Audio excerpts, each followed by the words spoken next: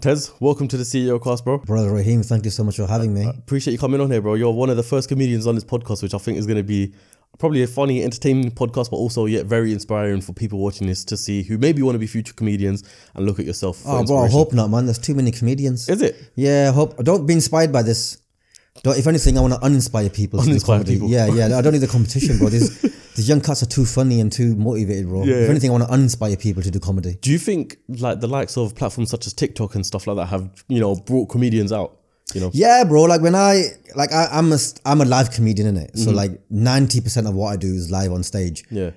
And that takes a certain kind of hustle and headspace and all that sort of stuff to do. And when I was starting out, there was no TikTok. Instagram was just in its infancy. It was like pre-video Instagram when it was just about pictures and showing people that your life was better than theirs. It was before the video stuff. And even YouTube was in its infancy. Like you had like Hamza, Arshad, Diary of a Bad Man. Yeah, big up Hamza. And you had like maybe like Superwoman in Canada. Yeah, yeah. Like they were the original ones in it, doing what they were doing, like sketches and stuff. But what's happened now is just like, I couldn't have predicted it because I'm not one of those people who can like see into the future and like forecast what the trends are going to be, and that I'm not that guy. So what's happened now is just democratized comedy, first of all. And also it's opened it up to a whole new level of playing field where like people from all over the world connecting with each other. Like you're watching some kid in Brazil, literally, like taking shots and then celebrating like a madman. And then you see him next month and he's meeting Ronaldinho. And you're like, and the guy can't speak a word of English. Doesn't matter. And you're like, rah, man, you got this lanky kid in Italy, just doing this. Yeah, it doesn't even say anything. After reactions. Okay, you're talking about, what's his name? KB Lame? Yeah, Kabi, And then last month, the guy's doing a collaboration with Tony Stark, Iron Man. And you're like, right, man. And I'm driving to Stoke to like gig in front of 200 drunk people for like £200 or something. And you're like, man, I've been doing this for 10 years and my man's been on it for 5 minutes and he's meeting Tony Stark and that. Like it's just, all that things changed the game, man. But I feel like I'm like a bit of a dinosaur. So when I started stand-up like back in 2010, for me it was just about the live work and then getting on TV and getting those big breaks like Live at the Apollo and Mock the Week and all that sort of stuff. People watching this might not even know what I'm talking about. I used to grow up with my mum watching Live at the Apollo. That's the thing, your mum. Do you get what I mean? He's insulting me. His mum used to watch Live at the Apollo. You know how much times I get, oh, my mum loves your comedy. What about you, bruv? Do you not like my comedy though? Comedy as well. No, not like you. Like you know many people, but oh, my mum's a big fan. Bruv, I'm not that old. Like, what about you, bro? You got eyes and ears as well. So I grew up watching those shows thinking like when I started that was my dream to be on that. But as I went through my comedy journey, TV became less and less relevant. Like the number of people who watch TV live, bro, you can count on like 2 fingers. Yeah, literally. And now it's, even if you do the shows, it's about the clips afterwards. It's about getting those clips on TikTok and Instagram. And they probably do better. They probably do better on there. Yeah, they do better on there than they will be on TV. Like even if the people who watch TV like you, bro, they're not on TikTok, they're not on Instagram, they're not on Twitter. They're not following you anywhere. Back in the day, it used to be different. Like if you went on Live at the Apollo back in like 2006-07, like the Mickey Flanagan, Jason Manford days or Majalili days, you were an overnight star. Overnight, you were selling out your tour. Whereas now, you could be on I've done Live at the Apollo twice. It's not really made a real difference in terms of being on TV. Didn't make a huge difference in terms of growing an audience. But put those videos on Instagram, TikTok, Twitter, then suddenly you're like, oh yeah, I like what you do and stuff. But yeah, man, the game has changed so much. And I feel like, as I was saying, I feel like a bit of a dinosaur because I wish I'd come 5 years earlier and I could have made it in that TV world. Because now I'm playing catch up with the kids who take TikTok and Instagram like a duck to water. Like they're so natural on it and they're so good on it. Whereas I'm just playing catch up, man. I don't want to, without sounding like a, say it how it is. Can I swear? Yeah. Without sounding like a proper tossy, without sounding like a wanker. Like in my heart, I see myself as an artist in it. Okay, That's why I'm an artist in it. And so I didn't set out to become a content creator. I didn't set out doing this journey to be studying algorithms and studying when's the best time to post and what length should my video be and what light, because you got a beautiful setup here, what should my setup look like. I said, bro, that's not what I got into this, but I have to do that now if I wanna grow survive. Evolve, if I want to evolve and survive and continue growing my fan base, I have to get there. But I'm playing catch up, bro, because it's not, as I said, it's not what I got into it for. I also don't enjoy it, and so it doesn't come naturally to me. Like doing this with the video does not come naturally. It's not natural, but you put me on a stage in front of 2,000 people, 4,000 people, 200 people, 50 people, bro, I'm as good as anyone. Game's yours, yeah. But you give me that and tell me to do something, I'm bare awkward. Yeah. It's so weird. But then put me in front of a camera, lights and that, in terms of, like in this situation now, because I'm having a natural conversation, this is also this fun. is right. Yeah, this is different. Yeah, but if you you're doing like, yourself holding the camera, if you're like, right, so look into that camera now and do a 5-minute monologue on whatever, I'd be like, guys. I completely agree with you, because me doing this podcast, I can do it naturally, but I also try to do a vlog channel on the side. Whenever I pick up a camera, it feels completely different. It feels unnatural. That's the thing. But you got to get past that. Well, you don't have to, but I mean, the people who are good at it have obviously got past that. Yeah. And they're so good at it, bro. You see, obviously, we all follow people on TikTok that make us laugh and stuff, or not even necessarily laugh. Like, just we learn stuff from them. Yeah. You got like your cooking videos, your DIY videos, your like your ASMR videos, bro. There's a million things that come up on my timeline that I'm like, I didn't even know I was into this until I see it. Until you see it, yeah. And then I'm like, give it a follow, and then I like people who mad. chop wood and stuff like that. Different. Bro, man with an axe, I'm like, okay, cool. Yeah, so you see the same guys, bro, it's mad. Okay, so this was an interesting point, right? Do you feel like over the years, and as platforms like TikTok have come about, you've had to change demographics? And the reason why I asked this is because I can imagine, I've never been live at Apollo, but I can imagine the people that attend there are probably maybe around the same age as you, looking for that sort of comedy. But now the people using TikTok and Instagram are a lot younger, maybe my age or even below. How old are you, bro? I'm 26. Fuck off. Well, please don't say I was older. Go on, how old was I? No, not that. It's just, bro, man, getting interviewed by kids and that. How old are you? I'm 40, bro. So you're double my age. I could be a dad. It could be a dad. I could be uncle though. Yeah. I could probably be, call me Uncle Tez, innit? You probably are. You're from Pakistan, right? Yeah. I guarantee we're related somehow. Where in Pakistan are you from? Kashmir.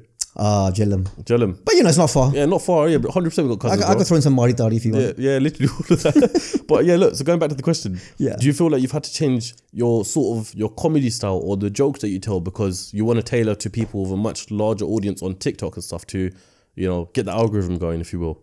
What's interesting about that, I was having this conversation with my wife yesterday. We were driving and I was saying about how like I've compromised so much of what I want to do and how I want to do it. So I have to be this guy on social media, even though it's not what I love doing. I have to think about the algorithm. I have to think about creating original content rather than just repurposing stand-up videos. Yeah. Because original content, people want to see you. Yeah. They don't always want to see your content. It's a weird thing, and I don't understand that because I don't really care that much about anyone's life that much. Yeah. Like if you got content, show me that, and I don't care about your personal life and that. Yeah. But people out there do, and what I think is what I think is not necessarily what the masses want.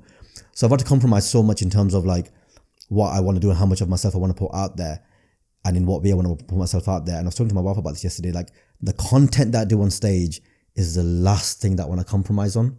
Like let that be the stuff that I just want to write in it. And naturally, like over 13 and a half years that I've been doing this, you evolve as a comedian anyway. You evolve as anyone in any field, whether you're an artist, an accountant, a lawyer, a doctor, teacher, in any field, you evolve anyway. Like if you're a teacher who started in 2010, you're not teaching in the exact same way in 2023. Of course, it's going into 2024. Yeah. You're not teaching in that same way, innit? Yeah. So, like your podcasting, probably from episode 1 to episode whatever this one is going to be, it's not going to be the same, innit? Yeah. So yeah, as an artist, I hate using that word because I sound like a wanker, but for want of a better word, as an artist, you do evolve anyway. So I would like to think that my material has got more sophisticated, more funnier, more accessible. People enjoy it more. And what I was writing back in 2010 is not the sort of stuff I'll be writing now. But in your bones, the stuff that you want to write about and the stuff that you want to say on stage should be the things that you want to do. You can't compromise on that for what you think people want, because then A, you're not true to your own voice, and B, you're not going to write your best stuff. If I start thinking, okay, what would Raheem and his mates want to hear? All right, yeah, no, I know, yeah, let me write about that. Let me write about this thing, yeah. It might not be the thing that I naturally know a lot of stuff about, and so A, it's not going to be authentic. And B, you're probably not even going to enjoy it that much. Do you think... I'd rather bring you on my journey. Yeah. Because everyone you enjoy, every artist you enjoy, they don't live your life. Like, name a comedian that you enjoy. Yourself. Thank you very much. I'll take it. But like, anyone else? Hamza Arshad. And anyone abroad, like we're talking about the Netflix type. Kevin Hart, right? Yeah. You don't live the life Kevin Hart lives. No. You don't speak the language Kevin Hart speaks. No. Like English, but I mean as in, you know what I mean? Yeah. You're from London, innit? You Yeah. speak in a particular way. You're 26 years old. You speak in a particular way. Kevin Hart's my age, 40 odd, right? He's from America. He speaks in a certain way. But that doesn't mean you can't relate to what he's doing. He's taking you on his journey. He's saying to you, come to me. He's not coming to you. And I want to do the same thing. I'd rather people come to me and enjoy me for the things that I want to say and how I want to say them, rather than me trying to think, okay, what's a 26-year-old from East London going to enjoy? What's a 21-year-old from Milton Keynes going to enjoy? Or what's that 30-year-old from Bradford going to enjoy? That if I do that, then I'm lost in it. I'm splitting myself in way too many different ways, and I'm not being authentic to myself. I can only write and try and create art that I want to create and just hope that it has an audience. Give me that. Thank you very much. Fireway Pizza. You know we love a Fireway Pizza around here. Make sure you get yours when you're watching CEO Cast as well. You can either order it, or they've got hundreds and hundreds of stores around the UK, around the world. So chances are you got a store near you, so you can either go there or pick it up, or go on fireway.co.uk and use the code in the description. You can get some good discount. But for now, we're going to have to resume this podcast in about 5 minutes, unfortunately. Sorry about that. But I'm starving right now and I need to eat. Make sure you lot eat as well. Look at the juice on the pizza. That's 10-10. I'll save this for after the podcast. So let's crack on.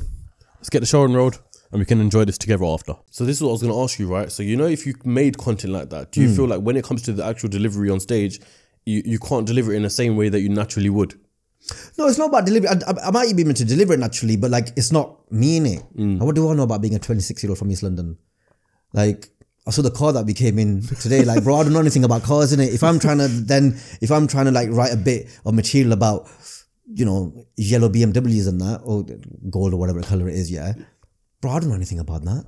And you're gonna be able to pick up on that. Yeah. When you hear me talk about that on stage, you're like, but that's not how. But arguably, you could make a comment about like how East Londoners. Yeah, I could take the mick out of it, but like it'd be a comment in it. It wouldn't be like a whole routine. Yeah, okay. Whereas what I tend, like most comedians write routines in it, and the one rule of comedy, unless you're writing set up punchline, unless you're writing one-liners like Milton Jones and Tim Vine and those guys, right? Unless you're writing one-liners, of which I'll be honest, black and Asian comics are less of in that space.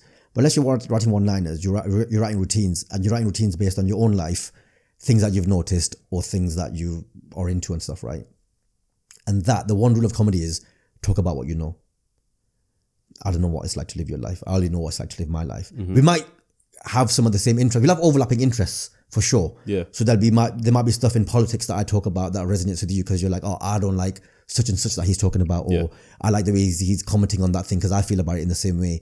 But if I'm talking about my own personal life, the interests I have are going to be different to the interests that you have. There'll be overlapping stuff there, but the language that I talk, I'm northern. I'm from Blackburn. I say bro, I don't say bruv. Like, if I start coming out on stage and going bruv, people are going to be like, that's not natural to you. That's not how he talks. I've heard him on the other podcast. That's not how he talks though. Like, I might drop in the odd bruv because I'm also one of those people who's kind of a bit adaptable, a bit of a chameleon. I kind of adapt to the environment I'm in. But if I'm being on stage, I want to be as natural as possible. Yeah. So I want to bring you to me. So I'm going to say bro. It's not that different. You're not going to be bothered by that. But if I start like dropping in bruvs, you're going to be like, right, I met TEZ and that, but that's not how he talks and that. So what's that about? It's not going to be real, innit? Yeah. You know the reason why I love comedy, right? Go on. You included your comedy is in a day and age where everything has become so soft and so like you could say one wrong thing and everyone's like cancel. The reason why I love comedy, I'm a sucker, I'll be honest, for dark humor and stuff like that, right? I love dark humor, bro. Dark humor is the best thing, which is why I love your comedy. And it's almost like because I'm a comedian, you can't cancel me, sort of thing. I've seen like yourself do it. I've seen what's the geezer in the name? Andrew Schulz. Oh yeah. Do it as well. From There's America. loads of like dark comedy that I love, but because it's comedy, they don't get cancelled, and it's like almost like you got to step on the borderline, find the actual border of where the point is of where people are actually going to grill you for this now.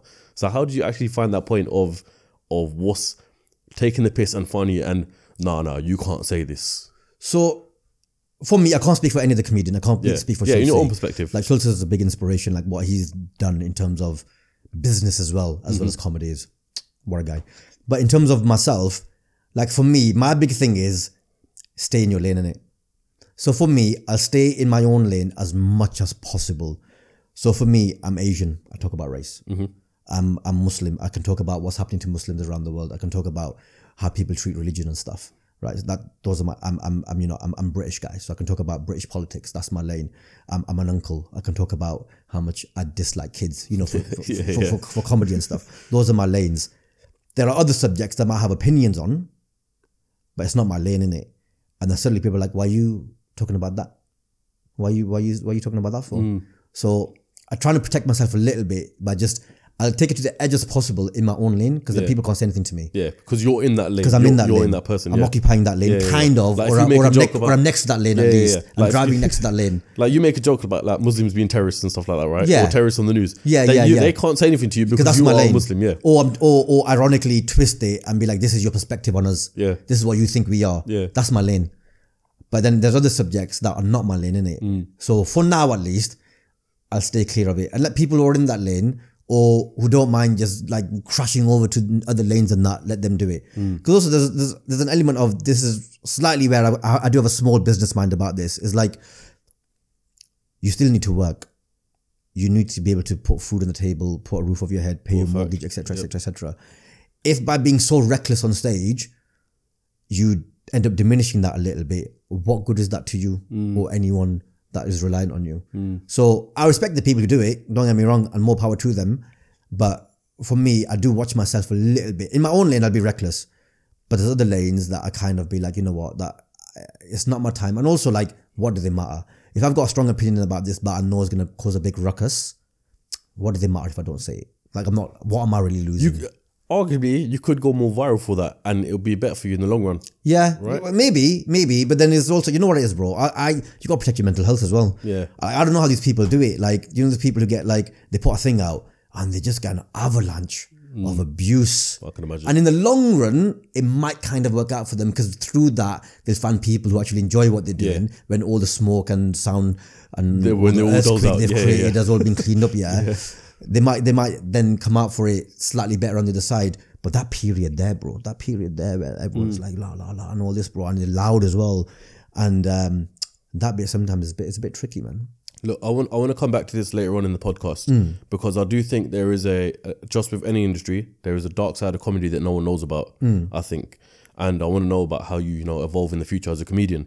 But let's take it all the way back because we haven't touched on your story of how you became a comedian in the first place. Yeah. Now, as you said, you're in your 40s and you became a comedian. 40s, I just turned 40 and that. Just turned 40. Man's made me 48 and that. Man's in his 40s. Yeah, don't worry. I am.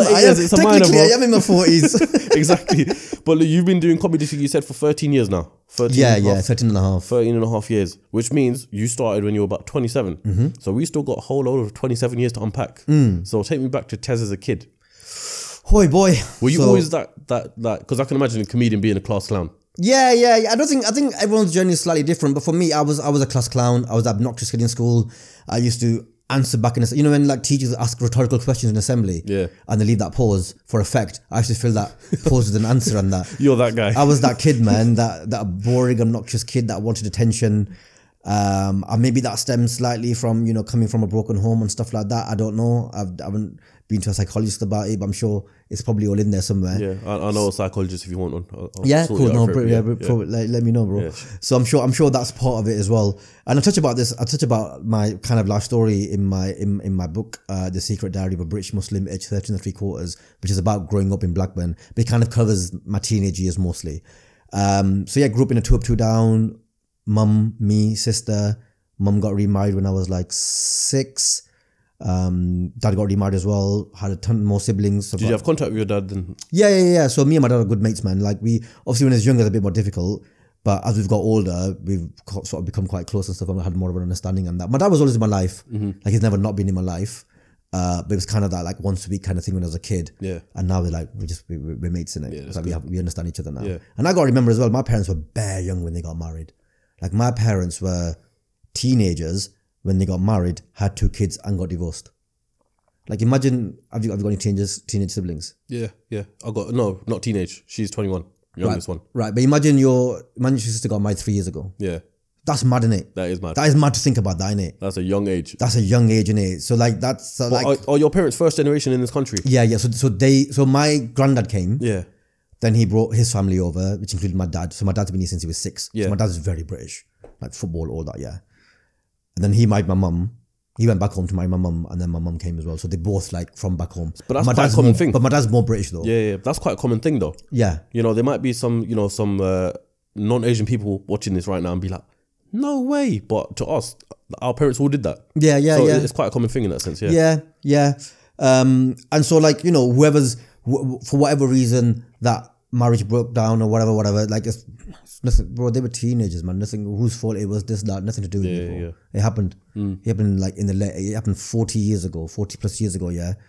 What's it to do with me? What good am I gonna get out of now digging that up and going, whose fault was it? I want to know. Yeah. Why? There's no point, especially if you why got a did my parents relationship. get? You know, like, what does it matter, man? If you got a relationship with both parents, why do you need to do that? Just move on with live your life, man. Yeah. I know some people unfortunately who get stuck in that sort of like, I can't move on because I'm sure the trauma that I'm experiencing in my life traces back to my childhood. But bro, deal with your trauma, innit? You don't need to like bring up other people's pain. Like they went through what they went through because they were kids, man. I didn't know any better. We're making mistakes now. I'm 40, you're 26. We're making mistakes every day in our lives. Like imagine you got married when you were 16, 17, 18. Yeah. What do you think you would have been a good husband? A good wife? No, I doubt a good partner? You wouldn't have, innit? None of us would have, bro. So, you know, like these like, well, so grew up in, then mum got remarried and all that. Then I was at school. School was rough. Had a GCSE pass rate of 30%. Is it what, your school? Yeah, my school had a GCSE pass rate. When I was there, it's better now. Yeah. But when I was there, bro, like we had more race riots in our school than music teachers. Okay. Bro, it was mad. It was a mad time. Like it was, I loved it. I love school. I loved it. I was a bit of a nerd as well. Yeah. Like I was the one kid who liked studying. Yeah, okay. Yeah. So I was the kid who like let everyone copy their homework and stuff because that was the way I could be popular in it. That was my way. That was my way of being accepted. That like, oh yeah, copy his homework and that. And I was like, yeah, copy my homework. So you were like the kid in class who was like, you know what? For me to get the popularity, let me let the guy copy my homework and all that sort of stuff. Did it work out? Did you become the popular kid? I wasn't like the popular kid, but you know, I was somewhere in the middle ground. Okay. That's what you know. Also, my cousins were very popular. Yeah. So I had them in it. Okay. So I was kind of hanging on to their coattails. Yeah. Like, my cousin. Oh, is that what's his cousin? Yes, yes. Yeah, leave him. Yeah. No beef. Yeah. So also all the kids that were having beef, I was in that group in it. Yeah. So and it was on the schools where everyone just bullied everyone. So sometimes you got it, sometimes you were giving it to the people. So everyone, even the most popular kids, sometimes it was their day to get bullied. Yeah. Like everyone just got it. And you know how it's like going in school in it. Everyone gets it. Literally. And when it's your day, it's shit. It's peak. It's peak in it. When it's your day, it's shit, bro. But we all got in school. But then it never lasts more than 1 or 2 days. Yeah. Then you join in, moving on to someone else. This is why I miss school so much because okay, you could condone it, you know, borderline bullying, but it was the best thing ever. It's only bullying if it's one kid forever, bro. Yeah. If it's a different kid every other day, then it's not. Then it's like character building. But kids nowadays, I feel like they'll never know because schools are so soft, man, and the people in the world nowadays are so soft. I don't know, bro. I feel that's still some of that around, especially in the inner city. There's definitely some of it around. There's definitely got to be some of that around. Yeah, but to the extent of that, I don't know. I don't know Because I speak to my young cousins who are still in school, and they're like, bro, they're bullying each other online now. Yeah, that's what I'm saying. Like, it's different. You know because what was easier for us is at least if you had a bully, at least you could shut it out for 12 hours, innit? The 12 hours, 15 hours you were at home. Yeah, you ain't got Instagram open up and see keyboard messages and bro, all that. Now, bro, these kids are bullying each other on PlayStation, on Snapchat, and probably in apps that I've never even heard about. Yeah, but that's what I'm saying. These kids are living a complete different life. Their lives, they've grown up online. We grew up, like, you definitely. I grew up offline. Offline, yeah, 100%. You know, I had, back in our day, it was MSN, like the very early stages of it, right? But we never had... Then you had BBM and all that. BBM came when I was in like year 12, year 11. Okay. So throughout year 7 to that time, everything was all in person. All the banter was in person. There was no online bullying. It was just all of that. But back to your story. I've been waffling on too much. Yeah. So then did my GCSEs. I wanted to be a doctor when I was a kid. Obviously, Is it? Because I'm Asian, innit? Obviously. I don't know whether that was my own idea. It was incepted into my brain by my mum when I was sleeping. It's like, be a doctor. Then I wake up going, I want to be a doctor. She's like, oh, what a surprise. So from as far as back as I can remember, I wanted to be a doctor. So did well enough in my GCSEs to stay on that track. And then at 16, 17, got thrown out of home by my stepdad. Is it? Yeah, it was. And then went to live. Can I ask why? It's because he's a dickhead. Okay, it was nothing to do with you. No, bro, I was a good kid. I was a good kid, bro. Yeah. I was a good kid. I did nothing to that man, but he's a fucking prick. So I got thrown out of home. So I went to live with my sister. And then I kind of just took my eye off the ball. Like my mum was strict, man. She's like one of the Chinese tiger mums, innit? Like you're studying. It's time to study. Yeah. Every day when I was a kid, she used to make me read. I used to love reading anyway, but she used to make me write as well. I used to hate writing. Like the irony of it now. The irony of it, innit? So like it was like write 2 pages on whatever, and I just used to like rush. I don't even know why. Half the time I think you should copy it from a book just to get 2 pages done. Or sometimes I showed her, I'd do a page and show her a page from yesterday and hope she doesn't notice. Just notice it, yeah. But yeah, my mum was strict, man, in terms of education and stuff and making sure that that I was gonna make something of myself. But when I left home and lived with my sister, took my eye off the ball. I think I got a bit arrogant as well because I thought, well, I didn't want to write my GCSEs, and because my school was so bad. I was like above average in it. And so I just thought, so I wasn't comparing myself to like elite schools and the peak schools around the country and stuff. I was just comparing myself to the people around me. And I was like, I'm doing fine. I'm getting better grades than these lads. So I think I'll be all right. So I just took my eye off the ball and just really didn't study that well for my A-levels. Flopped them completely. So medicine was completely off the table. But all my A-levels were in science. So I was like, oh, gotta do a science degree, I guess, innit? So I started looking online, clearing. That's when you flop your A-levels and you see what to go uni. I went for the same thing. Yeah, bro. You know, innit? The funny thing, I actually did, what did I do? I did BTEC level 3 science as well. So right. Yeah, same thing. So you know what I'm talking about, innit? So then I ended up falling upwards to Lancaster University, which is one of the best universities in the country. Yeah. So I could have gone to like Man Met, or no disrespect, actually full disrespect to anyone who went to Man Met, or like Leeds or one of them ones, not Leeds Uni, the Metropolitan. But I ended up falling upwards by accident to Lancaster. I didn't even want to go to Lancaster. I'd been there on an open day and it just looked dead, just quiet. And I was like, it's going to be boring. But I thought the course there was better than the course at Man Met. So I thought, I can't do colour chemistry at Man. I don't even know what that means. So I go to biochemistry at Lancaster and hopefully just have a good time. Yeah. Loved it, bro. Loved it. But and also like Lancaster's like a top 10 uni. So I fluked it. Like, so did you graduate and everything as well? Yeah, fully graduated, bro. Got a master's in management as well. No way. Yeah, so I got a bachelor's in biochemistry. And then by the time I finished that, I was like, I don't really want to be a scientist. Like, I kind of fell out of love with science. Yeah. Couldn't see myself working in a lab. So Lancaster, one of the best management schools in Europe. So I was like, let me just take advantage of that and roll into a master. And there's a master's course for non-management students. It's like a fast track in management. Okay, yeah. So I did that, got my merit, passed, and then I was like, right, I need a job now. And then applied for the civil service. So you're part of civil service as well? Yeah, I got on the fast stream, bro. Shout out civil service. Yeah, shout out fast stream and that. So I got on that, which was a very competitive thing apparently. Yeah. But I just like, I did it and I got on. And that was like 2007. Yeah. 6, 7. So is this the reason why you were in London then? That's the reason I was in London. Okay. So I moved to London to work in the home office on the fast stream. That's sick. Yeah. Okay. And then when I was down here, I worked here for a year, went back up north for 2 years. And then when I came back again the second time, which is 2010, then I was like, I just need to do something, man. Because you're from London, and it's different. You got family and friends here. I don't have anyone here apart from the friends I went to uni with, and they're scattered all over the place. And real life is not like Friends, the sitcom, innit? Did you not have any like the up near relatives, distant ones that you nothing. could see who lived in Green Street? All of my family are either in Blackburn or in Gillingham. Is it okay? There might be like, don't mean around the like dad's second cousin, whatever, but I don't mean like no one that I know though. Yeah. So my entire family is in Blackburn or Gillingham. So I had no one in London apart from the people I went to uni with. And real life is not like Friends, the sitcom. Not everyone's living together in the same flat and that. Yeah, 100%. So bro, I was a bit lonely in that. I was like, I need a hobby. I need something to do. So I just started Googling writing workshops.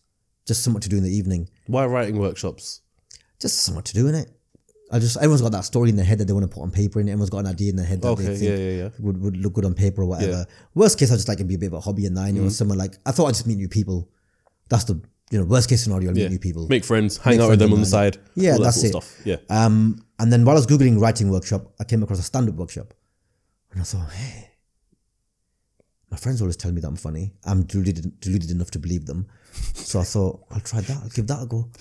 And it was 1 day a week for 6 weeks, £130. Bro, that was so much money to me. So much money to me. Because I was 3 years out of uni, but I still had full overdrafts maxed out. I was paying off my career development loan that I took out to do my masters. Bro, I was broke in it. And I was like... So I'm assuming like your salary from work is just about covering your costs. Yeah, that literally living month to month. Yeah. Paycheck to paycheck, covering my rent, a bit of entertainment on the side, going out and stuff, having a nice time with mates and that. And then even travelling back up north to Blackburn once or twice a month was £100 a go. So to like think about that as well. It's expensive. So every little £50, £100 mattered to me. Yeah. And at that moment, I was just like, £130, man. And then there's something in me that was like, just do it, man. Just do it. Go on, just do it. And that's where Kismet comes into play. Because I'm like, at any other time of the month or any other different month, I might have said, no, it's too much money. It's not worth it. What are you going to do that for? Complete waste. You might not even go. You might sign up and not go. But just in that moment, sat in that chair, in that building, I went, yeah, sign up to it. And that was in January. The course started in April, like just after Easter, just after my 27th birthday. And I went on it. It was 1 day a week for 6 weeks. It doesn't teach you how to be funny. You're not. But it gives you the mechanics of stand-up. Stand-up is different to being funny with your mates and being a goofball and that. Yeah, I can stand-up imagine, is a completely different thing. It's an art form. What sort of things do they teach you in that? They give you like writing exercises and like they give you homework. Like they'll be like, think about something that annoys you and rant about it for write a rant on it for 90 seconds. So you come back the following week, and you obviously try and make it funny and stuff. Yeah. And then you got to present it to the other people. And the then group. so there were like 15 of us in that group, and then you're basically doing a little stand-up performance in front of them. You're doing your 90 seconds rant about whatever it is that's annoyed you, and then you get exercises. You learn little rules of like rules of 3. Like if you're saying something, say 2 mild things, then say a third thing that's like completely out of whack. Yeah, because you're saying a normal thing, punchline. Okay. So little things like that you learn, little tricks like that you might not have thought of necessarily. Yeah, I wouldn't have thought of that. Like watching stand-up comedy, I would never have thought any of these things. So there's little things like structure, callbacks, all that sort of stuff. What not to do, make sure you move the mic stand away from you. Because when you're nervous, the first time you don't know what you're doing, you take the mic out, you just leave the mic stand. I've seen it happen to new comedians. They leave the mic stand there, then they're performing with the mic stand in front of them because in their head they haven't thought to move it. It's little technical things like that. So like it teaches you stuff like that. Basically gives you a 6 month head start on people who haven't been on a comedy course or comedy workshop. Then at the end of it, there was a writing workshop. A stand-up showcase. There's a showcase for everyone who'd been on the course, for them to invite their family and friends, and whatever they'd prepared 5-7 minutes on that course, they'd do it in front of them. That was like a first ever gig. So I invited my friends. My friends came down. Did you tell them you were doing this course? Yeah. I was quite honest about it because they were like, it was one of those things that uni in it, like when we watch Eddie Murphy or any sort of stand up on that, and they're like, out of the room, you're like, oh, who could possibly even do that? And it's always like, TEZ, you could do that in it. I was like, bro, you might as well tell me I could be an astronaut in it. Like, what are you talking about? Like, how can I do that? It was still at the back of my mind though, innit? When I saw that stand up workshop, that was at the back of my head. So I was like, just try it.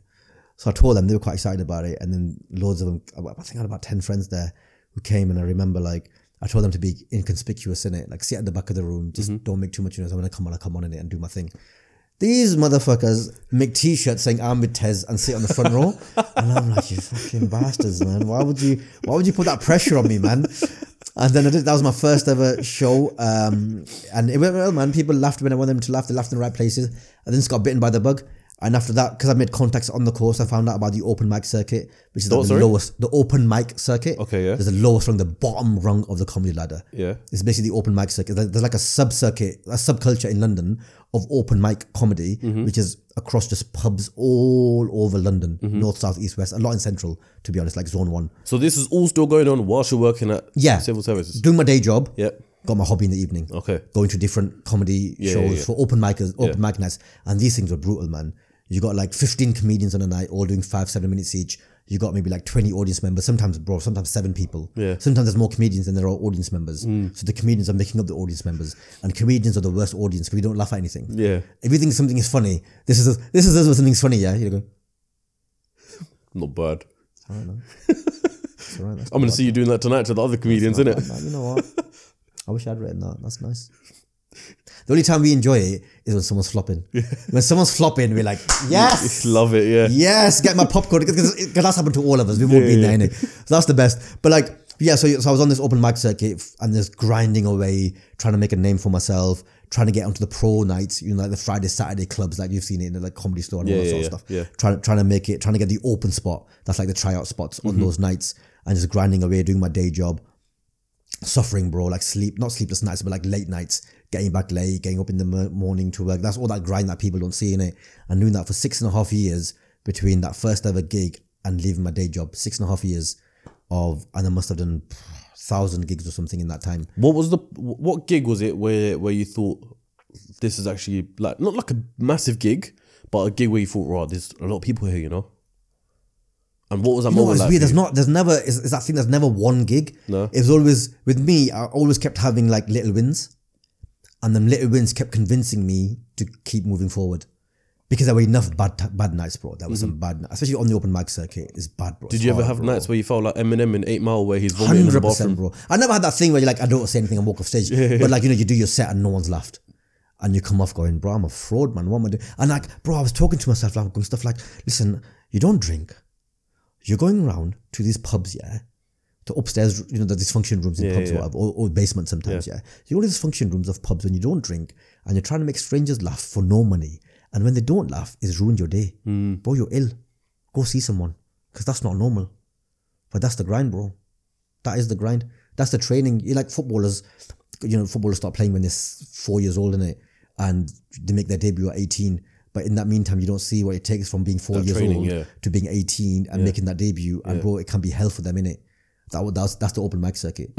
Like trying to learn how to do that. Yeah. And sometimes it's hell, bro. It's like anyone at work has a bad day. It must be like some heartbreaking moments. Yeah, bro. But one of the most underrated facets of being a comedian, one of the most underrated skills is perseverance and resilience. Because you gotta have resilience, bro. Because them nights are. Imagine going on stage, and you're trying to make people laugh, and no one's laughed, bro. You gotta see those people you gotta meet those people in the eye on the way out. Yeah, bro. Thanks. See you. Nice night. You just want the world to swallow you up, but you think to yourself, but that's what I'm saying. There were enough little wins that made you think that no, you gotta keep doing this. Because the last thing I wanted to do was give up.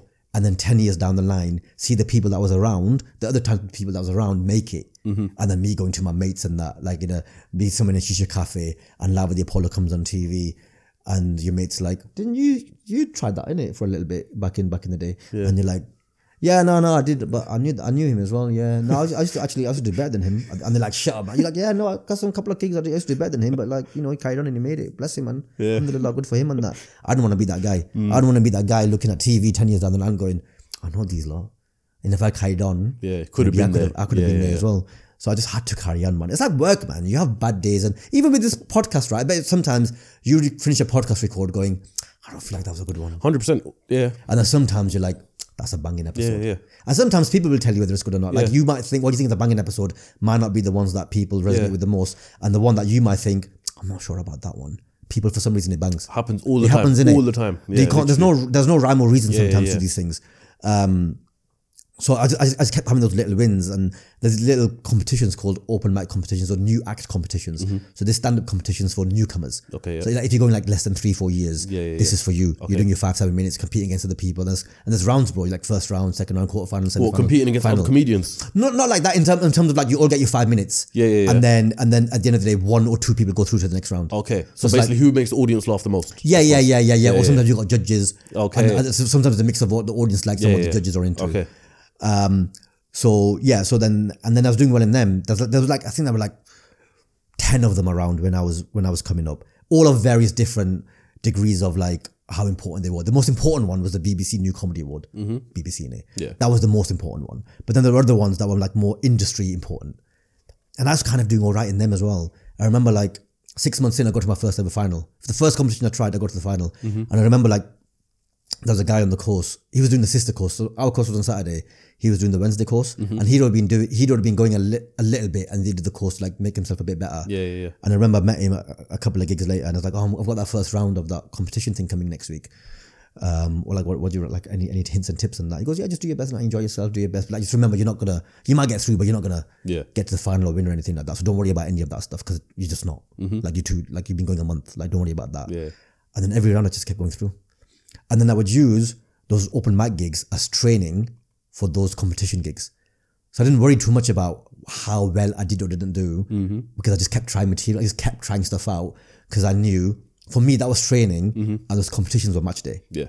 So I was like, I just got to keep training, try different things in training, try different skills, try different maneuvers, try different bits out, knowing that I'm putting something together for the match day. Okay. And every match day which was a round in a competition. Yeah. I was smashing it. It's all preparation basically. And I kept going through and I kept having them little wins. Yeah. So when I reached the Leicester Square New Comedian of the Year final, 2010, I was like, I've been going 6 months. And I was so proud of myself, like... Well, that was only 6 months into the 6 months in. And I remember like telling people, because the big thing back when you started is how long you been going, how many gigs you done. And I used to be so proud, bro, like doing about these gigs and going, I've been doing 3 months. And people are like, 3 months, yeah. And they'll be like, I've been doing this for 3 years. Oh shit, okay. Yeah.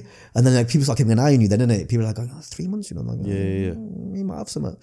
And then after that came the BBC New Comedy Award, which was like Sarah Millican's been to the final of that.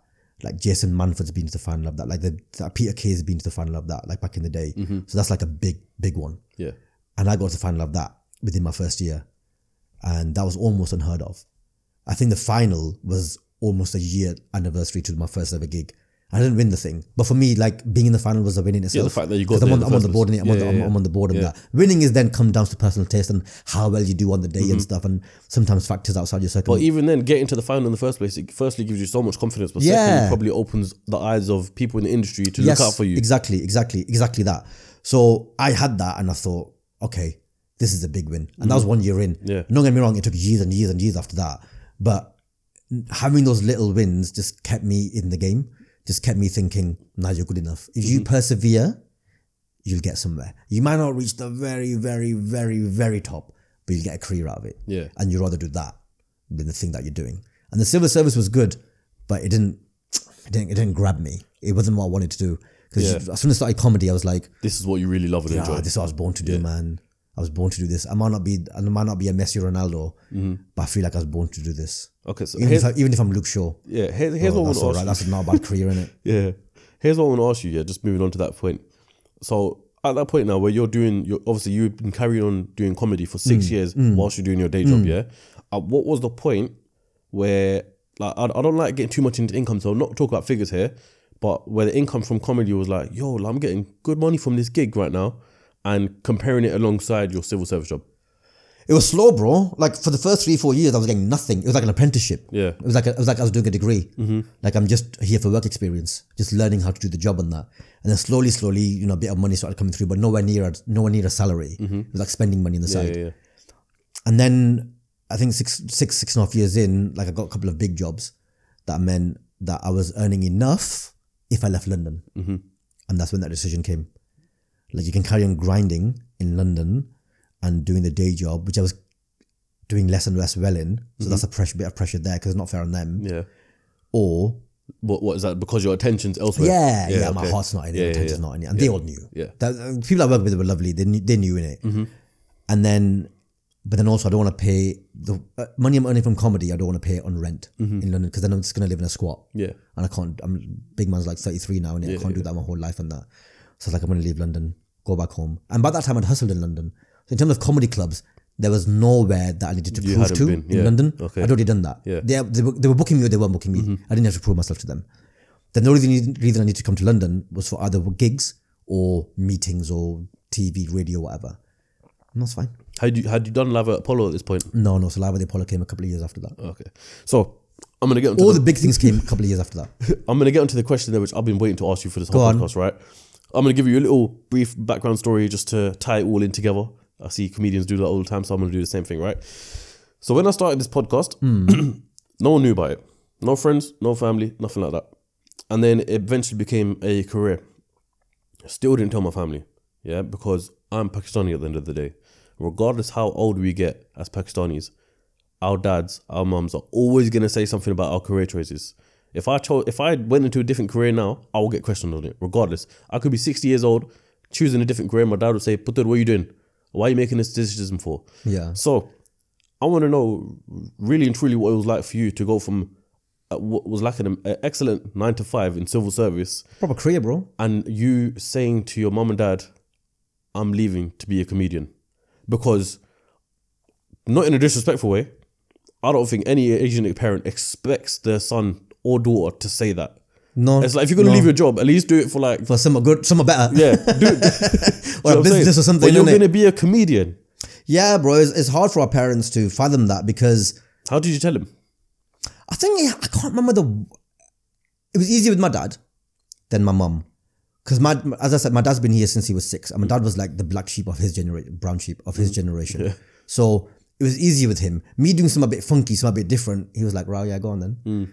Whereas with my mum, it was that exact thing, like, what? Yeah, what you talking about? Are you even funny though? Like, is he funny? Like, is he funny? We didn't even know that about you. So it was a bit difficult with my mum. But then ultimately, because I was moving home, that was the soothing balm. That was the Vaseline. That was the Vicks to soothe that pain of like, he's leaving. Like, even now to this day, I don't think she's truly happy that I do this for a living. Yeah. Truly deep down in her heart, I don't think she's like if I was like, I'm jacking this in to get a 9 to 5 that earns similar amount of money, she'd be like, Alhamdulillah. She's probably thinking I should have whispered more times in his ear. In his ear, exactly. Probably not. Don't be a doctor. Don't be a comedian. Don't be a comedian. Don't become an artist. Shut your mouth. Don't be obnoxious. Yeah. You don't need attention. It's fine. Did you feel any of your outside family like making any judgment? Uncles, aunties. That came. I think they kind of found out when I was doing a little bit well, so they were a bit curious about it, a bit like perturbed by it, like what? Yeah. But then my cousins were more supportive. Were like, yeah, but he's doing it. He's in a TED talk, you know, and like man's on BBC and 9 8, so you're doing all right. Like give him a chance for 9 8. Whereas a couple of my other cousins were more like, my religious ones especially, were like, I don't know if we think you should be going into these certain establishments and doing this sort of stuff, you know. We don't know how we feel about that, but perseverance in it. As like ultimately, this is what I'm doing un-Islamic. And they couldn't say yes definitively. So like, shut your mouth then. It's not un-Islamic though, is it? But some people, you know what? You can make an argument for anything being un-Islamic. You can. You can make an argument for anything being un-Islamic, and people will have done. But generally, I'm trying to think about it. Like, I can understand some industries where they say no, it's un-Islamic, or you know, there's a grey area. But comedy, what are you doing? That's un-Islamic. You're making people laugh. I'm sure someone in the YouTube comments will let you know. Some are, because I don't know. Can you think of any argument for it? No, I don't know. But yeah, you're right. I appreciate that, brothers. But you know, there was some like, not difficult conversations, but like tricky conversations. Yeah. That was like, nah, man, I think you're being a bit unfair on that. I think like, you know, this is what I'm trying to do. This is what I'm doing. Like, there's a soft dawah there as well. You know, like, it's not all. There's a subtext to some of not everything, but there's a subtext to some of the stuff that I'm saying. Yeah, for sure. That makes people more understanding of where we come from and all that sort of stuff. So like, that's not the entire reason I do it, but it's there. And you know, dawah comes in all different kinds of forms and that. So you know, don't be. You know, I met Mufti Menk the other day. Is it? Yeah, I dinner with Mufti Menk, not like personally, but like, you know, I was on the same table. Yeah. And he was chatting to us, and as soon as it was me and Ali Official, and he loves Ali Official, which is amazing. And he's like, you know, you comedians, man, I love you guys, because you know, you guys do that soft dawah, and not everyone appreciates that, but you keep doing what you're doing. And then for Mufti Menk to give me that sort of like, yeah, keep going. I'm like, who are you, bruv? Yeah, literally. Anyone else? Where's the Haram police at now? Exactly, innit? Mufti Menk said I can do it. I've got his stamp of approval. I want to ask to me. Chat to me. Where did your big break come from? Like, what was the point where you were like, okay, big things now? Again, you know what is funny? I don't feel like I've had mine. Really? It's funny that, innit? Like, I don't think I've had my big break. I don't think, what I'll say is, I don't think I'm a made man. But I don't think anyone ever feels like that. I don't think anyone ever feels like that. But like, you think about certain, let's just stick to the UK, think about certain people at certain levels, right? Like, let's think about like Jimmy Carr. That's a made man. Ramesh Ranganathan, he's a made man. Like Frankie Boyle, he's a made man. Maybe like he's made some artistic choices now. He does his own thing, but for a long time, he was a made man, yeah? The thing about people at that level, yeah, they made men in it. And like, then you got people who are going up to that level, like Guz, and other people in that kind of level who are going up to that level, yeah? Yeah. I don't think that's where I am. Where would you say you are then? Kind of a tier below, like treading water. I feel like I'm treading water. And what would you say gets you to that level? What have you got to do to be on that level? Some of it, work, perseverance, hard work, graft, all that, yeah. And some of it's like, a lot of this, because it's not like you pass an exam and you become a thing. A lot of it's do the people who are in power like what you do, like the gatekeepers, the people who put you on TV, who cast you in who make casting decisions and booking choices. Do they like you? Do they like what you do? Do you fit into their agenda? All that sort of stuff matters as well. And I don't want to blame my circumstances on that, because ultimately, if you're good enough, then it's undeniable. Yeah. And you get what you're given. And also, you know, the philosophy of you get what is written for you and nothing more, nothing less. Yeah. So I'm quite philosophical about what will happen for me, what won't happen to me. If it's meant for me, it'll happen for me. If it's not meant for me, no matter how hard I try, that next levels won't happen for me. Yeah. But then also ultimately, like, I'll be honest with myself. I'm like, I know the game has changed. Come back to the conversation we were having at the beginning of the pod, right? Yeah. I know the game's changed. I know that a lot of people's eyes and ears are now online, on social media, on TikTok, Instagram, YouTube. Have I, being honest with myself, really and truly worked hard to cultivate an audience in that space? And the answer is no. I haven't. So if you look at like the Andrew Schulz example, because you brought him up earlier, he's worked very hard. I've got another great example that I could think of, and I was watching an interview briefly of him. His name's Matt Rife. Yeah, there you go. Yeah. There you go. And I think but Matt Rife, a lot of it was luck as well. Yeah. A lot of it was luck. I'd say a lot of it was social media as well. He looks a certain way as well. Yeah, but I'd say a lot of it was social media as well. social media, right? But Matt Rife's more of a happy accident. Matt Rife's thing was, he was somewhere where they hadn't even invited him. So he'd gone to Montreal because his mate was invited. He wasn't invited, but his mate convinced him to come along. They were sat for dinner. He's feeling a bit down on himself. And he's got this little stand-up video and his mate's like, just post it, man. Just do it. What's going to happen? Yeah, what's going to happen? You're not going to lose anything by posting it. And he's like, all right, press send on TikTok. That video blows up to next level, like 30 million views. And because he looks a certain way as well, it attracts even more, it attracts him a following and stuff immediately. And he's white and all the things, they do matter a little bit. Yeah, they add up. Things add up. All those things add on a little bit. Standard. Yeah. And so he's got all this thing, and then everything he does now has got this load of attention on it. And so he's built a whole platform from that. Andrew Schulz's example is more hard work. Yeah. In sort of, obviously Matt Rife's worked very hard, I'm not denying that, but I'm saying there's a big element of luck to that, because that might not have happened. Or it could have happened to someone else. Whereas Schulz has worked hard, recording videos, grafting, putting them on YouTube, slowly building, and Schulz went like this. It was like a gradual one. Yeah. Whereas Rife went like this. Okay, just straight up. Whereas Schulz has got a lot more to back you up with. Yeah. And he's got these podcasts and things, and he's been working very hard. He's built a team around him who are equally working as hard as he is. Have I done that? No, I haven't done that.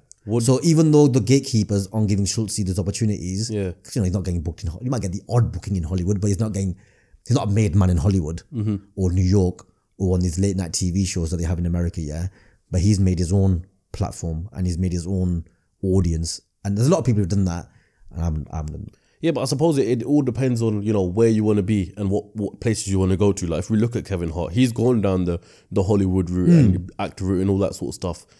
Schulz, but you say that like as if it was his choice. Do you get what I mean? As in he wanted to, and they've let him. Yeah. Schulz might have wanted to, but they said no. I might want to. They're going to say no to me. Someone else might want to. Like a lot of people want to, but there's a filter then in it. Yeah. And only like one or two will sneak through and become that Hollywood, whatever.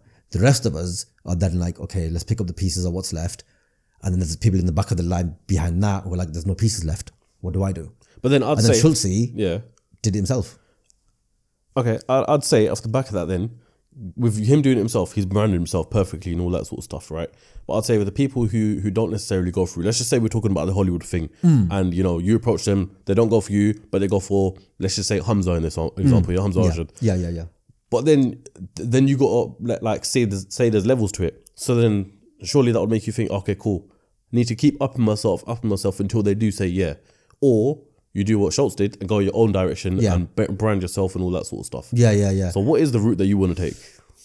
Ideally, I'd like to take the Schulz route, I think, because I'd rather be master of my own destiny and in control of myself. And that way, they can't take that away from you. What Schulz has created, they can't take away from him. Yeah, no, they can't, no.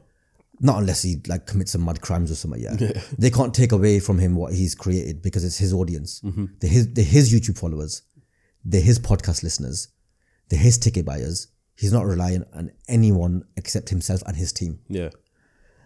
Whereas with me, I'm kind of still relying on these gatekeepers to throw me a crumb. And then that's what I want to get away from. Yeah, give me an odd crumb a year, I'll take it, But if that's all I've got, where's my longevity?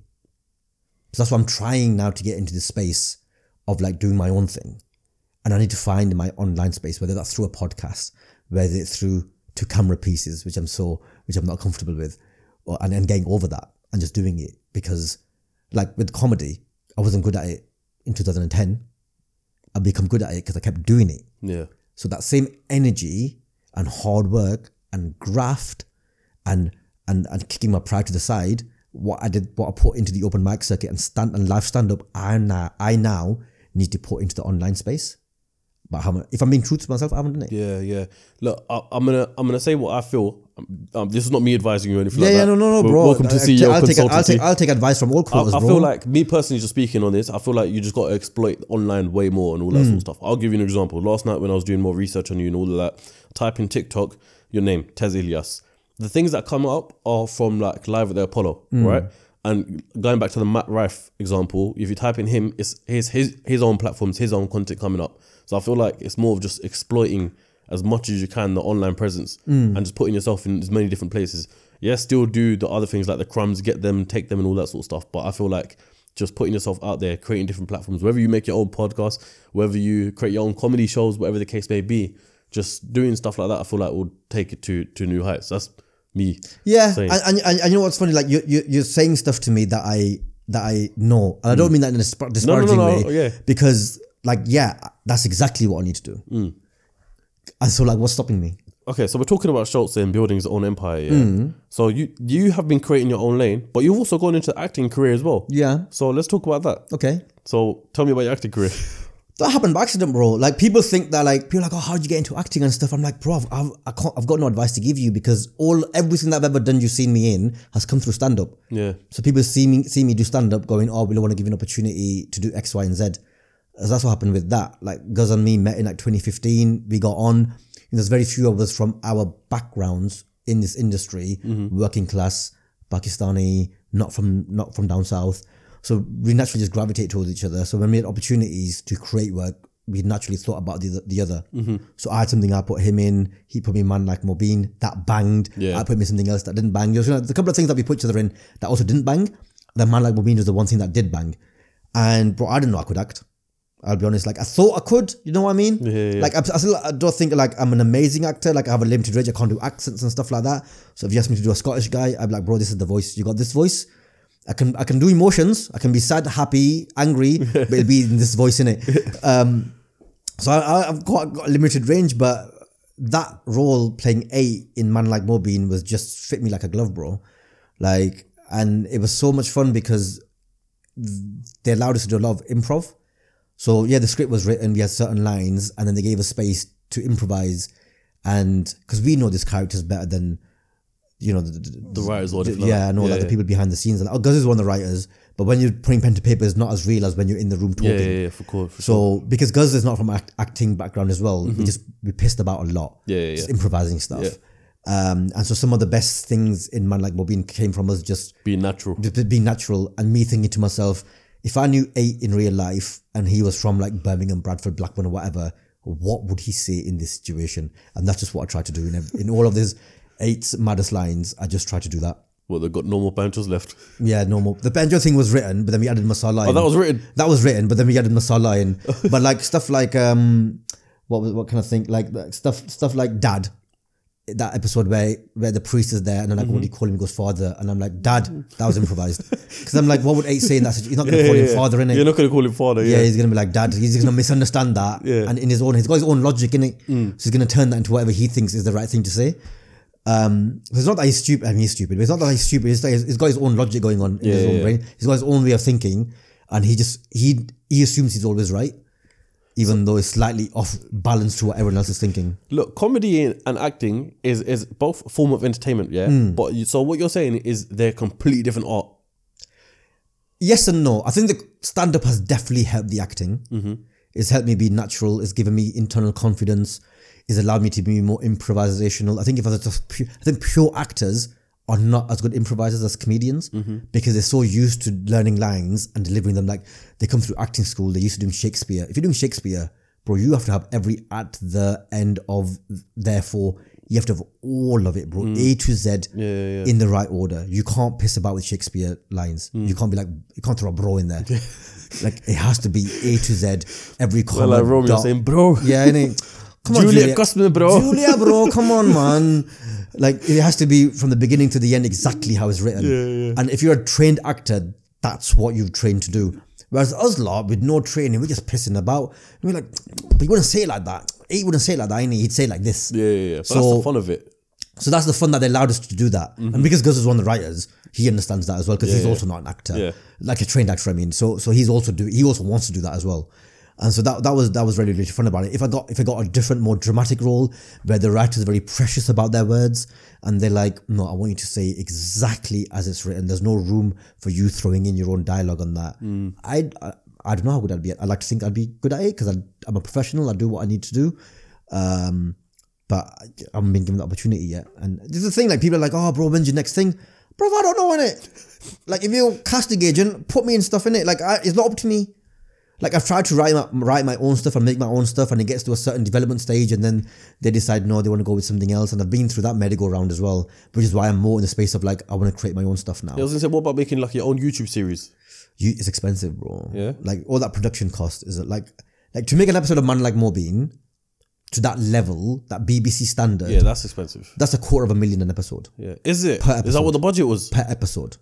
And bro, that's a small budget. Yeah. For TV, that's a small budget. That was $250,000 episode budget. That's crazy. Yeah, and that's a small budget and we see barely any of that. Yeah. Like people also think like, because I know we don't talk about money and I don't want to talk about money, but people think because you've been on stuff, you must be schminted. Bro, it's not America. People have American values in their mind, innit, when they think like, oh, Friends were getting £2 million an episode. Bro, it's nothing like that here. Nothing. I did a voiceover for Just Eat for Love Island, playing a scorpion, a lizard. What? Yeah, have you ever seen Love Island? Oh no, I don't watch Love Island either. Yeah. But in between, like you watch TV, right? Yeah. And sometimes like you have sponsors for TV shows. Yeah. So Just Eat sponsored Love Island. Yeah. So before every advert break, there's a little bit in it before it goes into the advert, which is the Just Eat bit before it goes into the advert. Yeah. And I voiced over a lizard in that. Okay. Bro, it's a fun job, yeah. Can you do that voiceover now? Hang on, let me remember on the lines, because people watching going, shit, that was him, yeah. What was one of the lines? Bros before gatos. What? Bros before gatos. What's gatos? Gatos is chocolate cakes. Oh, is it? Man's uncultured, innit? He doesn't know what a gato is. I don't know what gato is. Okay, it's a type of cake. Yeah. I thought you meant it was a brand. Everything we're doing was like kind of food related. I couldn't understand the Blackphone accent. Yeah, that's true. It is by accident. It's like bros before gatos. I remember that being one of my lines. But anyway, I got paid more for that. So I did it twice. No, I did it 3 times. But 2 of those, and bear in mind, it's half a day's work. Yeah. Each one of them was half a day's work. What, just to say that one line? It wasn't the one line. It was the whole recording session. Yeah. Like, because it was a few things. But that half a day's work, 2 of those paid me more than all of Man Like Mobeen that I did. No way. Yeah. But maybe because it's just a much bigger program, they're going to get a lot more revenue. Yeah, there's different money in advertising and stuff. Yeah. But I'm saying like, people think that because you've been on a certain thing that, this guy's balling. Bro, it's not the case in this country. Okay, so I'm going to get into something we just mentioned there, yeah? America. Now, we look at the size of the UK. I've mentioned this in many podcasts before. The size of the UK and the size of America is completely different. America probably fit 100 times of the UK. Bro, the UK is smaller than New York State. Yeah, literally. And New York State is not one of the big states. Yeah, I know. So we're tiny. The thing, think of US as Europe. If Europe was one country, then safe. with all the different states, that's the USA. Yeah. You can't compare this country to the US in any way whatsoever. Okay, so then you already know where I'm going with this question. Expanding into the US. I don't know, bro. We'll see in it. I think one thing that holds me back is my lack of ability to do accents. So I can't just easily fit in like an Idris Elba and like I think I just go into an American show playing an American, because bro, I just can't do accents. Who says you have to do accents? Maybe. There's no TV show I've ever seen in my life in America that has someone with this voice. If they're casting that guy, if you're casting, next show you're making and you need a guy with this voice, bro, I'm your guy.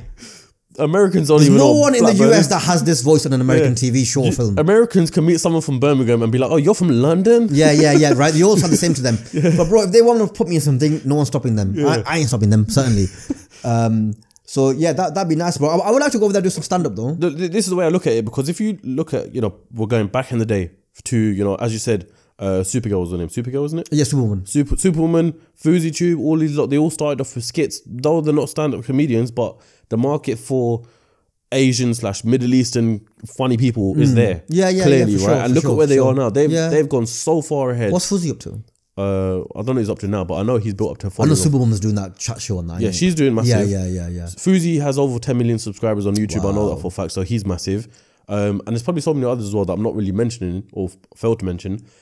But my point is, the market is massive. The market is good for it. Yeah, but this is me not having a proper business head, isn't it? Yeah. Because do you know what, the way I looked at it, I saw something. This is musically, An artist in one state. So you know how you have the biggest popular artist here in the UK, Right. Let's just say Stormzy. Yeah. That's equivalent to a state artist in the US. Yeah. Meaning one artist who's only known in Texas is the same size as Stormzy. Bigger. Because Texas is bigger than the UK. That's what I'm saying, yes. Texas is bigger than the UK. So it's like, even if you conquered one state in the US, let it be New York, let it be LA, whatever the case is. Michigan. It's like, it can take things to a whole different height. It's food for thought.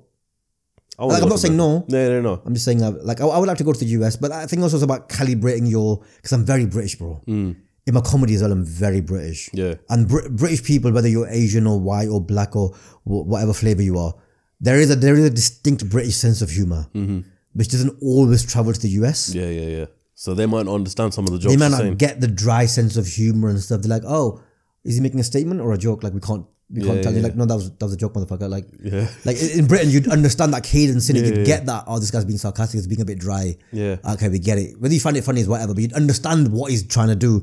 In America, I feel like you probably got to stay there for 6 months and just calibrate yourself to them, to their language, to their cadence, to their sarcasm and stuff like that. Analyze everything. Just so you know that what you're saying on stage, they understand that where the joke is, where the punchline is. Yeah.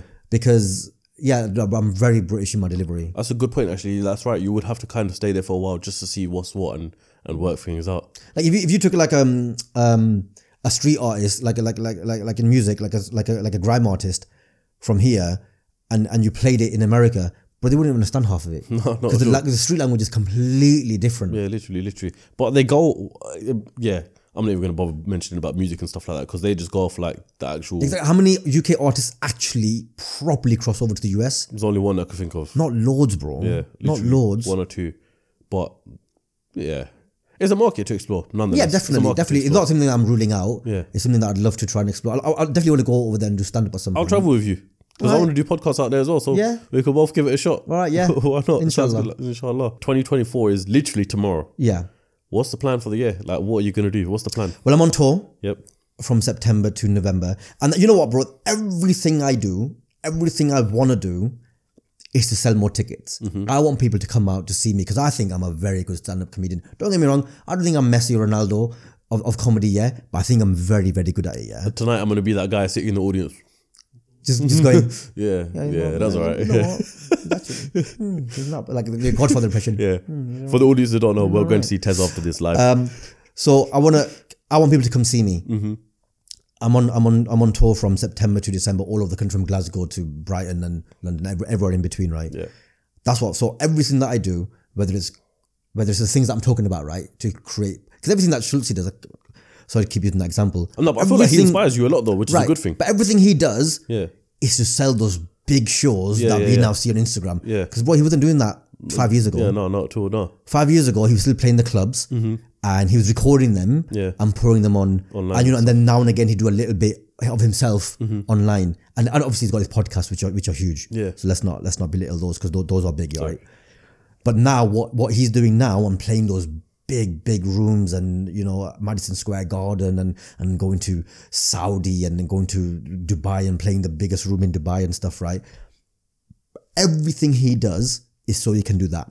Everything he does is so that people around the world, and for me right now it's UK, but that would be nice, is to sell those tickets, is advertising yourself online, whether it's through shows you've done or through new things that you're creating or through podcasts or whatever, to showcase yourself and be like, come on, buy a ticket, man. Yeah, it's all a funneling system. Come on, buy a ticket, man. Yeah. Yo, bro, buy a ticket, bro. Yeah, literally. That's all of it's that. And that's what I want people to come see my shows because I think I'm very, very good. And like, I wish I had this when I was younger. I wish I had guys like me on the circuit that I could have seen advertised and gone, raw. Yeah, let's go see my man TEZ and that. That's what I want, bro. I want people to come and see my shows. No, hopefully, inshallah, you get it, man. Inshallah, bro. Are the tickets available and all that? Yeah, TEZILYAS.com. I'm gonna leave them in the description. Please do, bro. I'm gonna buy some. Gonna buy my whole team. Hackney Empire in London. Don't know. Hackney Empire. Anywhere else in London? No, the big shows. But this is the thing, right? So I want to sell that show so I can put another show on. Okay. But my ticket buyers buy the tickets last minute, bro. So if you're buying tickets last minute, I can't put another show on because they all come out. You got to see the demand for it. Right. They all come out eventually. But I'm like, if you buy them early, I can put another show on. Yeah. And what a good look that is for me. But if you're buying them all the last minute, then I can't put another show on. Yeah. And that's all I can do is that one show. How hard is it to organise a whole tour? Is this the first tour you're doing? It's my third one. Third one? That's what I'm saying, bro. Oh, so how... We're treading water. How, on the first one, how hard was that? Hard. Yeah? But then it's you know, like people will follow you on Instagram or TikTok, well, not TikTok back then, but Twitter and stuff, and they'll come out to see you and stuff, and you keep that following. You lose some, you get some more, and it kind of goes up a bit. You know how it goes up and down like that. Like it goes steadily rises, but it waves up and down a bit, like the market. Yeah. To show you that. No, looking like stock market. To show you that know what I'm talking about. Like it goes up and down like that, and so you lose a few followers, you get more followers, and then over time it steadily increases. I haven't done that thing yet where I've gone boom like that, which is what I'm hoping to do. Yeah. But also it's in that it's got to be authentic, right? It's got to be stuff that people resonate with and people like and stuff. So I've got to think more of like, how can I showcase the personality, my personality that creases my friends up, that makes my wife laugh in hysterics. How can I channel that online? How do you think of new content and new jokes for each tour? Because I can imagine if I was a comedian, I'd probably rinse the same jokes that I was rinsing 5 years ago. You do that. There's a bit of that. Yeah. Don't get me wrong. There's a little bit of that. Yeah. So if you see the same comedian twice in the space of probably 18 months to 3 years, likelihood is going to be very, very similar. But surely when unless you see him in that transition phase, likelihood is going to be the same thing. But eventually, if you're a good comedian anyway, you start phasing the old stuff out and the new stuff starts coming in. Yeah. And you just hope and you have that faith that the new stuff is going to be as good as your stuff. Because sometimes, bro, you write stuff and you're like, I don't think I'm going to ever write anything better than this. Yeah. But then you do. So you're going on tour next year. I think you said it starts in September, right? This year, by the time people start listening. This year, so 2024. 2024. Yeah. September. Yeah. When did you start writing for that tour? My last tour was 2021, finished December 2021. So between then and now, I've been accumulating a bit of material. It's not a show yet, but I've been accumulating a bit of material. But now that goes into overdrive. Okay. So it's now looking at what I've got. Yep. And going, okay, I feel like this, maybe half of it, maybe all of it, maybe half of it, maybe 10% of it is good enough, I think, to be in a show that I want to put my name to.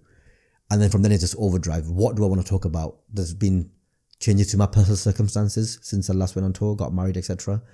There's been changes in the world, in politics, in stuff around us. All the stuff that I talk about generally, myself, politics, things that I've noticed. There have been big changes around the world and in my personal life in those things.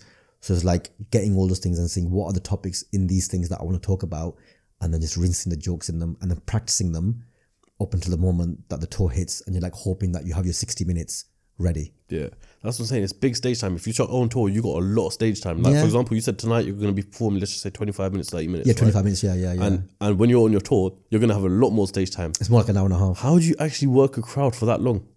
Practice, bro. Practice. When you started this podcast, did you think, you must have thought to yourself first couple of episodes, correct me if I'm wrong, but I assume so. You must have gone, how am I going to interview someone for an hour? That was great. No, straight off the bat, innit? Straight off the bat, smashing through the covers, No, I still think about that day to day now as well. Right? You got to think, I've got to not drag this out, but you think to yourself, I've got an hour, maybe an hour and a half to fill. Yeah. And then sometimes you think, was that episode too short? Like, you think that, right? Yeah, you got to find the right balance between, making sure. But eventually, through experience, you just know you're going to do it. Yeah. But what I'm trying to say is work in a crowd. You got, like, when you go on stage, you've got to go off the energy off the crowd. Yeah. Like, for example, we spoke about this in the car just briefly right? You're going to have another comedian who's going on stage and you're going to be the last one to I'm the last one of five. Last one of five to do their act. So this audience now are going to be sat there they started at 6. Probably 3.5 hours. 3.5 hours. By the time I go on stage. So 3.5 hours of them laughing their head off. By the time you get on the stage, their energy is going to be depleted, bro. So it's like, how do you get their energy to come back up? That's what I'm saying, it's pressure, because if you're the last one going on there, you're thinking, flip, okay, now I've got pressure because this. And I'm the headliner. I'm built up as that. Like, yo, guys, you've enjoyed this, Wait till you see this guy. Yeah. And everyone comes out, it's TEZ ILYAS. Yeah. No, I don't let them do that, bro. I do not let them bring me onto that, bro. Like, Atif, the MC, lovely guy, a good friend of mine, very good comedian. I make sure he does a build up before I go on, because he knows he's an experienced comedian. He knows what to do, so he knows what his job is. And his job is, he's the MC, right? His job is to build them up for me. So he's training them throughout the whole show. You still got your headline act coming. You still got you still got the acts in the second half or each side. So he's doing that throughout the thing.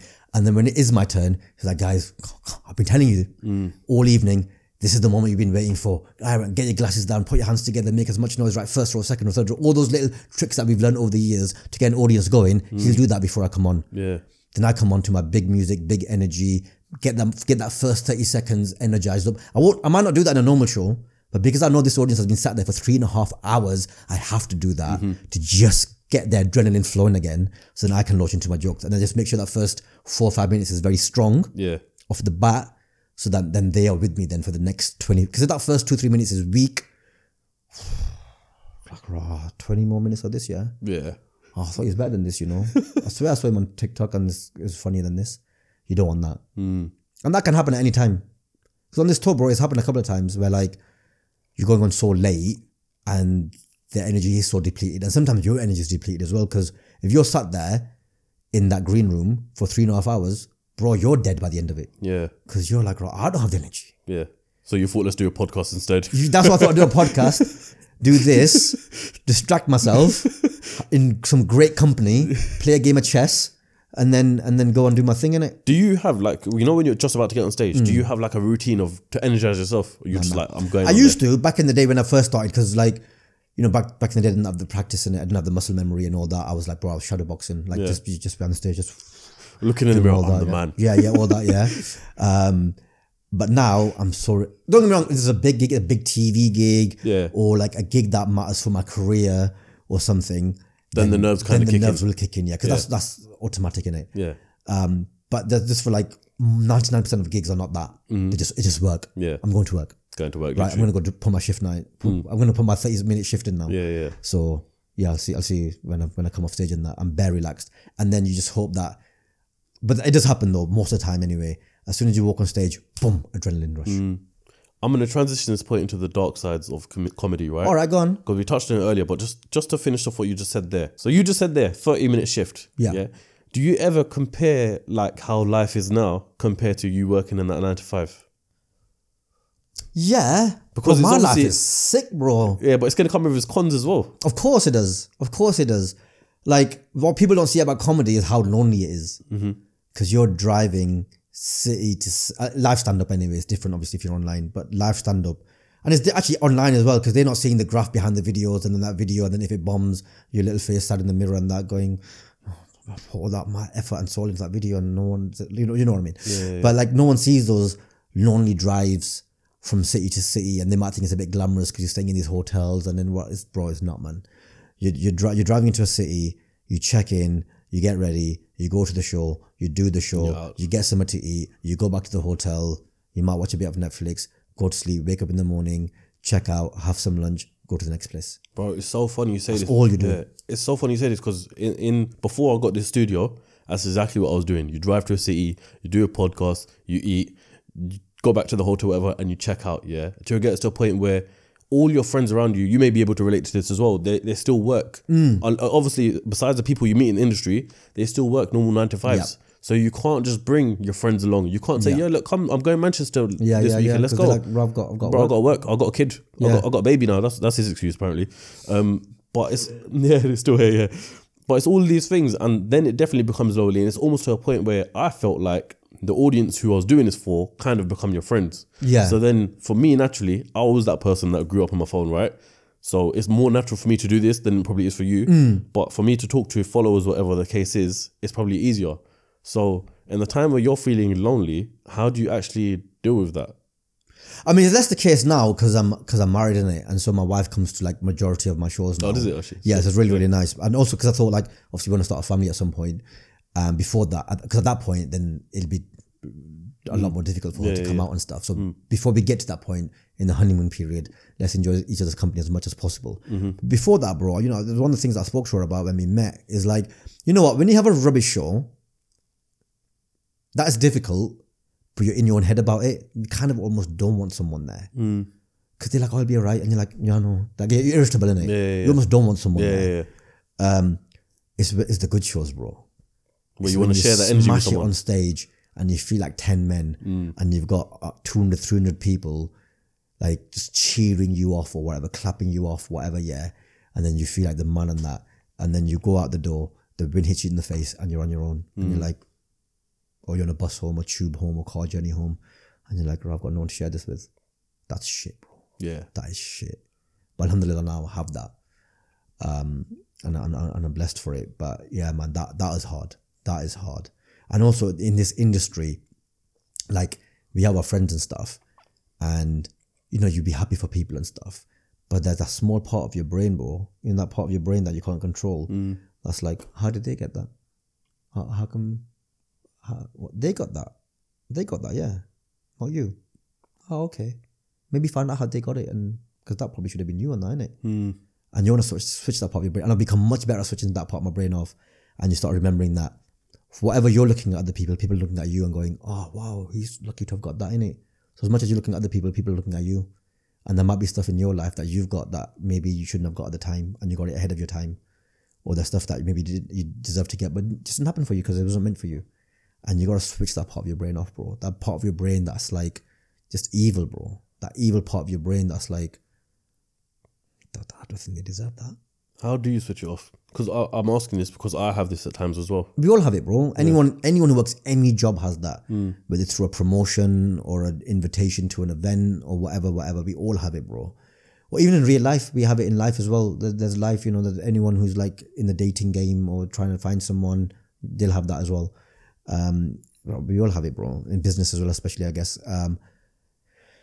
You gotta just train yourself to do it, bro. Like I'm Muslim, so I have that kind of. I've lived like the pandemic taught me that because so many things were taken away from us, and it kind of put the brakes on my career a little bit. The pandemic, and I came out of it not on the same trajectory that I was on when I came into the pandemic, and so I could sit here and mourn about it, innit? But like, still gotta live my life. Still gotta keep trying. And is that Islamic philosophy of what is meant for you will happen? Yeah, will be yours. And if it's not meant for you, you can kick and scream and try as much as you want. It's risk, isn't it? It won't. Yeah. And all I can, it's risk exactly. Is qismat. So I will keep, all I can promise myself is I will keep trying. And the things that are meant for me will happen for me. Yeah. But then I have to also be honest with myself and be like, there's some things that I haven't properly tried. Like I'm talking about the online space. Yeah. I really haven't given that a proper go. Not in the way that I gave live stand-up comedy a go. And part of it is because I'm older as well. And online is a bit more exposing. Like if you're in a room full of 20, 30, 40 people like back in the open mic days and you died and no one's laughed at your show, the only people that know that are the people in that room, right? That's it. Whatever. They probably don't even remember your name. Yeah. And they're comedians, but that's what happened to them anyway. So like whatever. That's a bit of schadenfreude that you have with each other. Everyone in the industry has that anyway. But the people in that room probably don't even remember who you are because you didn't make them laugh anyway. So it's fine. You're just that Asian guy who didn't make them laugh. Yeah, fine. yeah. You can forget about it, innit? Yeah. But then when you put it online, and now especially in my position where I have a bit of an audience, like not the biggest audience, but I do have an audience on Instagram and TikTok and stuff. Of course, yeah. Like your kind of expectation is that your videos should be banging because you've got numbers.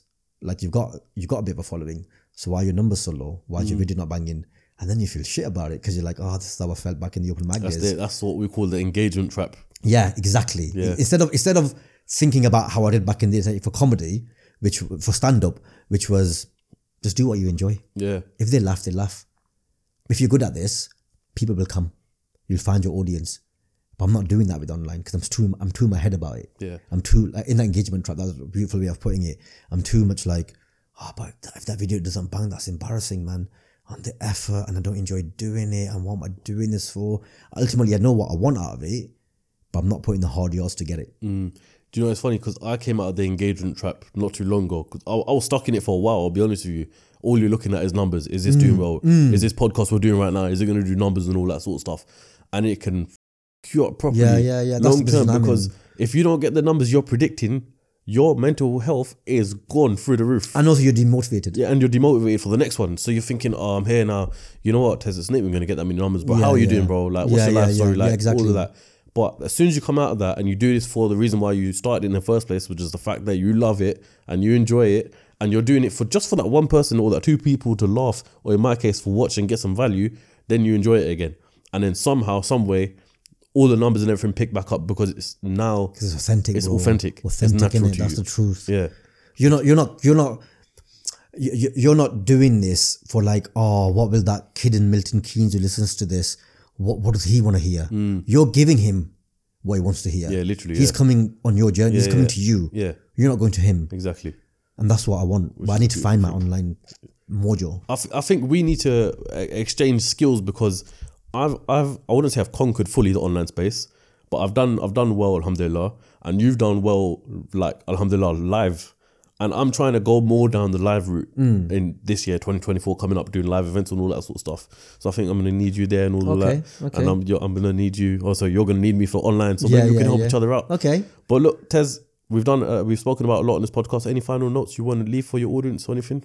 I know because we got to get back shortly to comedy. No, man. I hope people who've watching this enjoy listening to it. Subscribe to the CEO Cast, man, because he's a good brother, man, having amazing conversations. So I thank you from the bottom of my heart for distracting me from that show and sitting. And I'm joking, for inviting me to this beautiful setup, man. Alhamdulillah, I'm inspired by you, bro. Yeah. Like, I'm inspired here. Like, look how much graft you've put in, and look how far you've come in 3 years. Yeah, well, 4 years now. Yeah, 4 years. Yeah, and but look how far you've come, bro. And that's inspiring to me. And I'm like, if I properly give that online space a proper go in the way that I gave stand up a go 13 years ago, then I get closer to the place that I want to be, which is selling out these big rooms all over the country. But I feel like you're a great example of the fact that it's never too late. Of course. Because someone at 27 who wants to be a comedian now might think, oh, do you know what? It's already past. I'm in my 9 to 5. I'm going to get married in the future. I'll just stay here in this lane, and doesn't explore the options that they actually love or want to try. Nothing is too late, man. Apart from if you want to be an athlete, maybe 27 is too late for that. Yeah. But nah, it's not too late, man. I was 27, stuck in a job that I enjoyed but didn't love, and pure kismat, it was meant to happen. I came across a stand-up workshop, and I could have said no. On a different day, a different month, a different headspace, I might have said no. But in that moment, I said yes. Yeah. And here I am 13 and a half years later, in a position where people really enjoy what I do, and me being in a position where I want to be, that's my own thing. Yeah. But alhamdulillah, people gas me every single day, telling me how much I enjoyed them. People telling me how I got them through lockdown. People telling me how much they love me, man, like Mobeen. People buying tickets to my show, and can never take that for granted, bro. It's amazing that people.